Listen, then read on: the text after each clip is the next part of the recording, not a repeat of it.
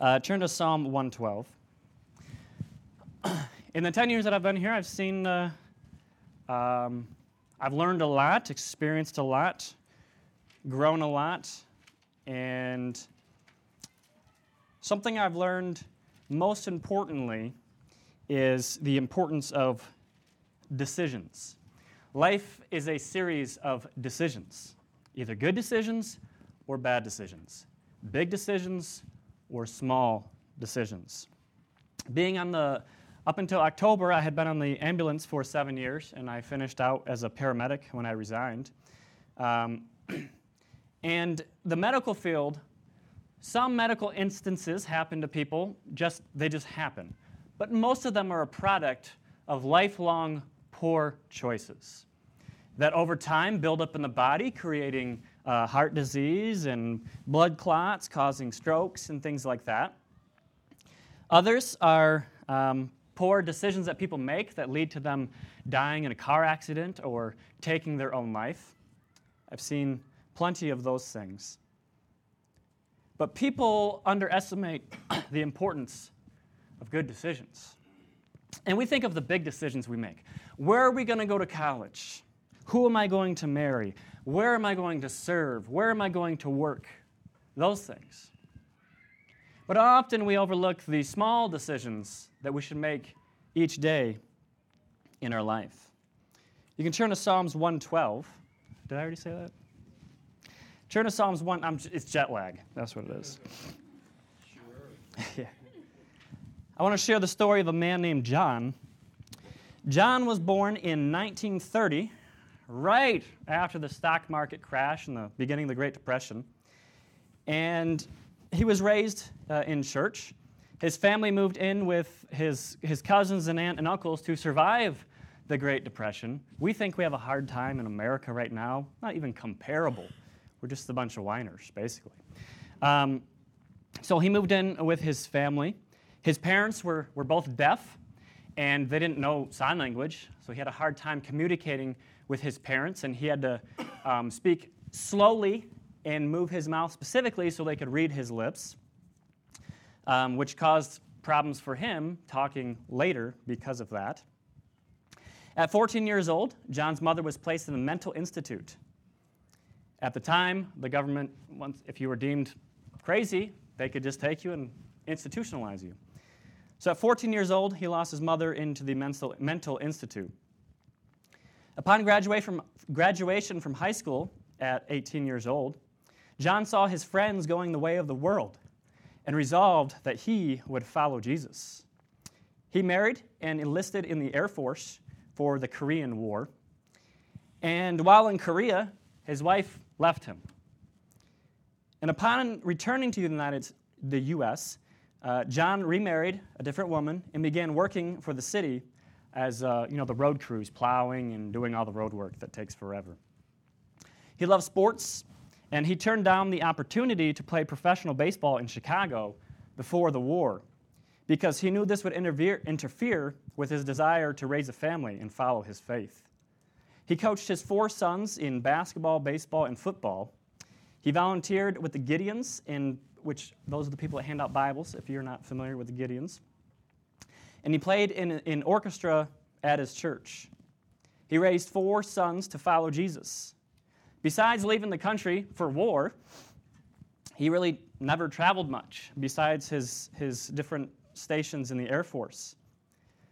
John was generous with his time, money, and love. He let people in need stay at his house until they were stable. He gave faithfully to missions and prayed faithfully for those in his life. He lived a frugal life so that he could be generous. He preached his first sermon at 83 years old because there was nobody else to preach. He was never a missionary, a pastor, or a church planter. There will be no biographies written about him, and his name is generally not known besides the general name John. He raised 4 boys, a pastor, a doctor, a GM plant manager, and a house designer. He has 14 grandkids, 9 of which have served or are serving in various capacities as pastors, church planters, or missionaries in the United States, Africa, and South America. He was a faithful, quiet man who worked hard and loved Jesus. I'm not sure how many people he actually led to Christ, but through his kids and grandkids, hundreds of people have been saved. John was a blessed man, and his kids and grandkids and great-grandkids are blessed because of him. John was a blessed man because of what we see in Psalms 112. We're going to read Psalms 112, 1 through 10. Praise the Lord. Blessed is the man who fears the Lord, who delights greatly in his commandments. His descendants will be mighty on the earth. The generation of the upright will be blessed. Wealth and riches will be in his house, and his righteousness endures forever. Unto the upright there arises light in the darkness. He is gracious and full of compassion and righteousness. A good man deals graciously and lends. He will guide his affairs with discretion. Surely he will never be shaken. The righteous will be in everlasting remembrance. He will not be afraid of evil tidings. His heart is steadfast, trusting in the Lord. His heart is established. He will not be afraid until he sees his desire upon his enemies. He has dispersed abroad. He has given to the poor. His righteousness endures forever. His horn will be exalted with honor. The wicked will see it and be grieved. He will gnash his teeth and melt away. The desire of the wicked will perish. Lord, I thank you so much for your word. I pray that you would speak to us through your word, the power of your word, the sufficiency of your word, the authority of your word. We can trust in your word. I pray that it would guide the thoughts and decisions that we make, and that you would be glorified because of these things. In Jesus' name, amen. So verse 1 tells us the blessing of the Lord is for those who fear the Lord. We say, well, looking at the world, it doesn't really seem that way because it seems like the rich, wicked, not all rich or wicked, but the rich, wicked seem to be plenty prosperous.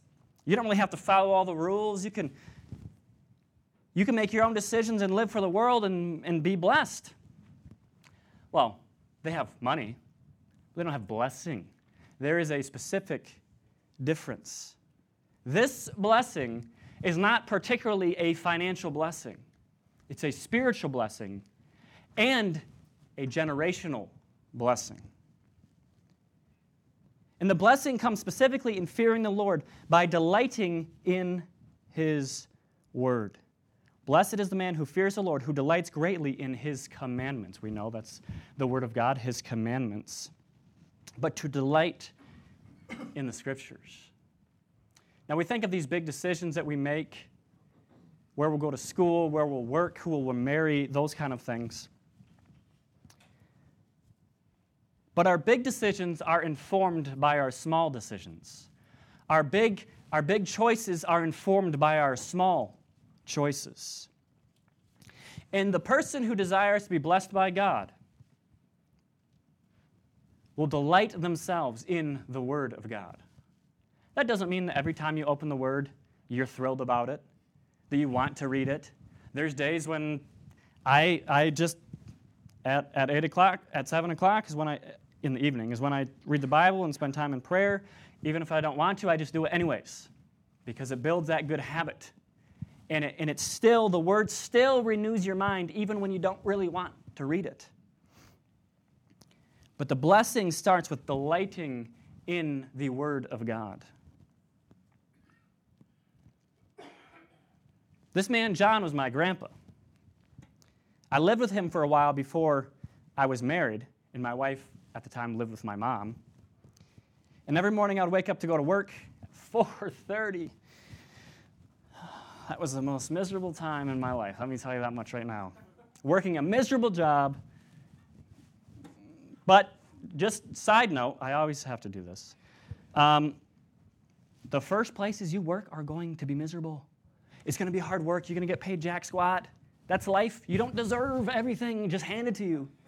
The things that people in their middle ages have, they have because they worked years and years and decades for.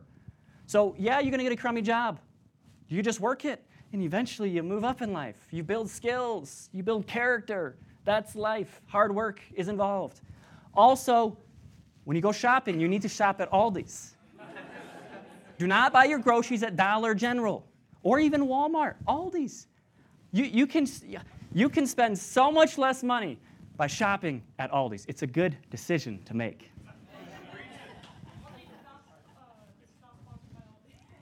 Not sponsored by Aldi's. But every morning, I would wake up at 4:30, and when I would get out of the shower, my grandpa would be already sitting in his chair, reading his Bible and spending time in prayer. Every morning. He delighted himself in the Word of God. Why does blessing come from fearing the Lord and following His Word? Because the Word is a powerful instrument that works through and out of our lives. 3 very familiar verses. I'm sure we all know them. Psalm 119:11, I have hid your word in my heart so that I will not sin against you. Psalms 119:105, your word is a lamp unto my feet and a light unto my path. And Proverbs 3:5 and 6, trust in the Lord with all of your heart and lean not on your own understanding. In all of your ways acknowledge Him, and He will direct your paths. You can't make good big decisions unless you make good daily decisions. My grandpa started his day off in the Word. I finished my day off in the Word. I have a hard time waking up early in the morning. It's okay if you do it later or in the midday or whatever. Time does not matter.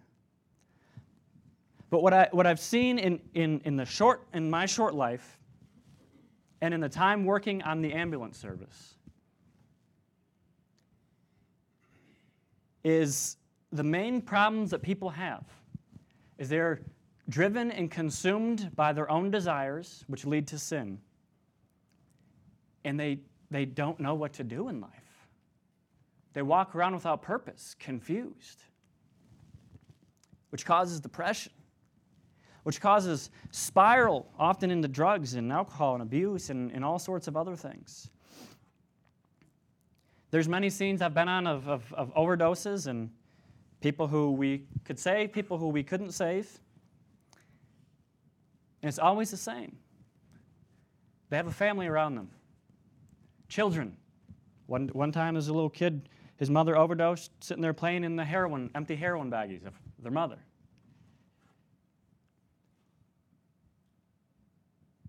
These things don't happen in a moment. They happen over time. The thing is, though, we put off the small things. We put them off because we're busy. Put them off, we're not interested. We put them off, we want to spend time with our friends. It's very hard to make clear, guided decisions when our mind has not been clearly guided by the Word of God.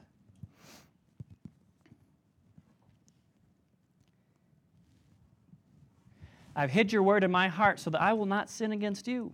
Does that mean we will never sin? No, of course not, because we struggle with the flesh. But it means we can know the true difference between right and wrong in a world that is confused about literally everything you could possibly imagine. You all know this. You're living in these modern times. What was used to be straight biological fact is now a matter of choice. Very strange times that we're living in. So the Word of God, delighted in each day, can help guard us from sin. And the Word of God, delighted in each day, can help guide us on our path to follow Jesus. It says, your word is a lamp unto my feet and a light unto my path. This is something I like to share a lot. For a long time, I was so concerned about what I was going to do in the future. What is God's will for my life? Where am I going? What am I going to do? Where am I going to work? Where am I going to serve? Those kind of things. I was always so frustrated that I was not where I wanted to be. But you know, God's will for your life is not about the future. It's about today. It is about today. God's will for your life today is to seek Him in His Word and in prayer. And if you do that faithfully each day, of course we miss days and stuff. I'm not saying It's that big of a deal sometimes. But each day, as we seek him, he will guide us to where he wants us to be. This is the importance of Proverbs 3, 5, and 6. If we trust in the Lord with all of our heart and lean not on our own understanding, but acknowledge him in everything, he will direct your path. See, so much we want to control our destiny, our future. We want to be the best we can be, believing in ourselves. That's the worldly advice, the worst kind of advice you can ever have. Don't believe in yourself. Believe in God working through you. Because when we start to believe in ourselves and our own capabilities, they actually become our weaknesses.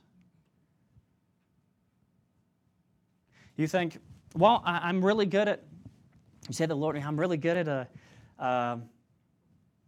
I would just say leading music or preaching or something along those lines, just as far as ministry is concerned.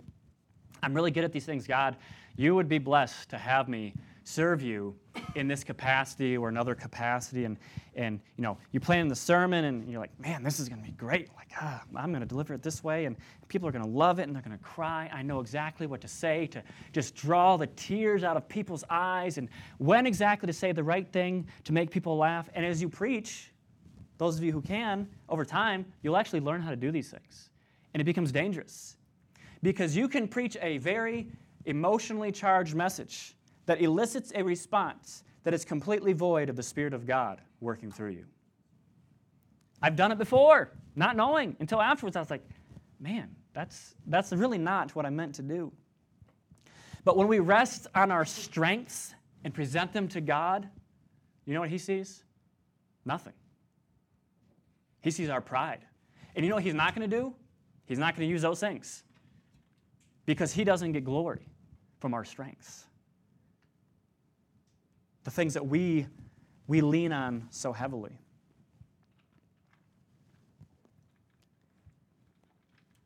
We should not lean on our own understanding, but acknowledge him. In the course of life, as we make decisions on one side or on another, big decision, small decision, they're all getting us to someplace. The grave. Right? That is the course of our life, is death. The minute we're born, we begin dying. Our days are numbered. And we so want to tightly hold on to our lives, to control our lives. But in doing so, think of 2 points, A and B. You are A, and you want to get to B. When we lean on our own understanding, we do this stuff. We kind of wander off course and go backwards and around and up and all the wrong places. And we're not making any progress to get to point B. But the Scripture tells us that if we acknowledge him and trust in him, he will direct your path. He'll not tell you maybe what you're going to do next month or next year, but he'll show you what to do today. And he'll get you to next month and to next year. The most freeing thing you can do, specifically those who struggle with anxiety, focus on today. When I was a little younger, I'm not sure if this is even still a thing some of you recognize, there was a term called, they said, YOLO, you only live once. Anyone here never heard of that? Okay, I'm not that old, I guess, so. You only live once, and the idea was like, just live for today. We only have today. Enjoy life. Their idea of it was not the right idea. But sometimes we as Christians need to embrace it. Live for today. Live for Jesus today. The Scripture tells us not to worry about tomorrow, for tomorrow has its own worries. What's the sense of having anxiety and anguish over what could happen next year? You could make it to next year. You could die next year. You could get a promotion. You could get a nice job where you make lots of money. You could move to another country. You could get married. Your spouse could die. You could have a child. If you go through all the list of things, holy cow, I would never leave the house again. But that's not trusting in him. He will direct your path. The best decisions that you can make are to spend time each day in the Word of God. Verse 2 says, his descendants will be mighty on earth, and the generation of the upright will be blessed. Notice his descendants will be mighty, and the generation of the upright will be blessed. Why? Because of the decisions he made. Because of the way they raised their family. You can raise your family great, and they can still turn out bad because they have free will. But good decisions made today will be a blessing to your descendants.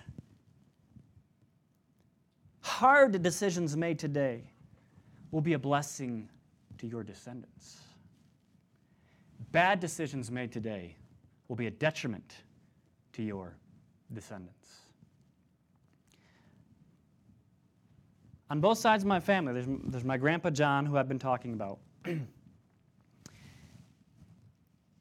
Mostly on this side of the family, they're Christians and have followed Jesus. They're successful, have gone to college, work good jobs, everything. There's some divorce and stuff. It's not perfect. But on the other side of my family, my great-grandfather, he was in the Navy, and during World War II, he wasn't too faithful to my great-grandmother, causing a divorce, and the family was not raised to follow, though they were raised in church, they were not raised to follow Jesus. And now, generations down the line, that family line is, I can think of maybe a couple of them that are still married, only a couple of them that have not been to jail, a couple of them that have even thought about going to college. Broken homes, poor decisions, drug use, jail. It's a side effect of poor decisions made generations ago. The decisions you make today will affect your grandchildren in the future. You might say, well, I'm only 18 or 19 or 20 or whatever. Okay. My grandpa's decision at 18 to resolve to follow Jesus is why I believe I'm even here today. In 1948, he made that decision to follow Jesus. Your decisions matter. They will either bless or destroy the lives of your family to come and the lives of the people they could have witnessed to, they could have been a blessing to. As I said, my grandpa was never a missionary, never a pastor, never a church planter. But there's been hundreds and hundreds of people that have come to faith in Christ through his descendants. He was just a faithful, godly man, quiet man. The fact that he preached a sermon at 83 years old shocked. Unbelievable that he would ever do that. But he was ready because he was a man of the Word. And his blessings came from that daily time in his Word that informed his good decisions. So the question I have for you, what informs your decisions? Who informs your decisions? And do you grasp the reality that the decisions you make right now will affect the lives of people 80 years from now? Could everyone bow your head and close your eyes for me? Well, before that, sorry, I forgot an important part. My grandpa died in 2019, and my uncle called and said, hey, this was after he had died. They were going through stuff, and he said, hey, is there anything of your grandpa that you want? I said, I want his watch and his Bible. I could care less about anything else. His watch was just more of a memory thing for me, because anytime at church, I'll go up to him and give him a hug. He'd give me a peppermint always a peppermint. He also had this annoying throat clearing thing that I have too. And he would always check his watch. It was always in his pocket. He never put it on his wrist, always in his pocket. And it wasn't a pocket watch. It was actually a wristwatch. And so I wanted that. Found out it was just some cheap one from Walmart. But it was the keepsake. And the other thing was I wanted his Bible. And this is his Bible. This is his daily Bible that he read. I mean, this was from 1985, so all the years of use. I wanted this because I knew this was the secret to the success in his life. It can be the secret to generational blessings for you as well. Can everyone bow your head and close your eyes for me?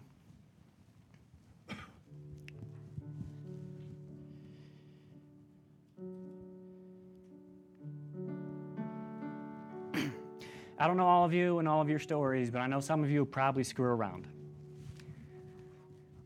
Some of you are here at Bible college, but you're not taking your life seriously. It's okay to have fun. But at some point, you have got to come to grips with reality. You are here for something far greater than yourself. Something that will outlast you, outlast your children, your grandchildren, your great-grandchildren. And it takes saying, you know what, I'm selfish. I've been making easy choices. It's time for me to make the hard choices. It starts most importantly with having a personal relationship with Jesus Christ. Turning away from your sin and saying, God, I want to give up my life and I want to follow Jesus. I realize He is the only way of salvation, the way, the truth, and the life. There's no way to heaven besides through Him. And I want to place my faith in Him and ask Him to change my life. But those of you who have trusted Christ, it's time to say, God, I'm ready to do whatever you want me to do, go wherever you want me to go, say whatever you want me to say, and give up whatever you want me to give up. The only thing preventing that is you. Father in heaven, we thank you so much for the opportunity to look to your word. Your word is truth. Your word gives us understanding. Your word guides us in our past, doesn't leave us confused. And Lord, if we simply follow you each day, you will show us where you want us to go, just as Abraham. And you will lead us to a land of blessing. Not financial blessing per se, but great spiritual blessing that will outlast us. Lord, help us to leave a lasting legacy on this earth. A lasting legacy. Not so that we will be remembered, but so that your name will continue to be glorified for generations to come. We thank you, Lord, so much for your word today. In Jesus' name, amen.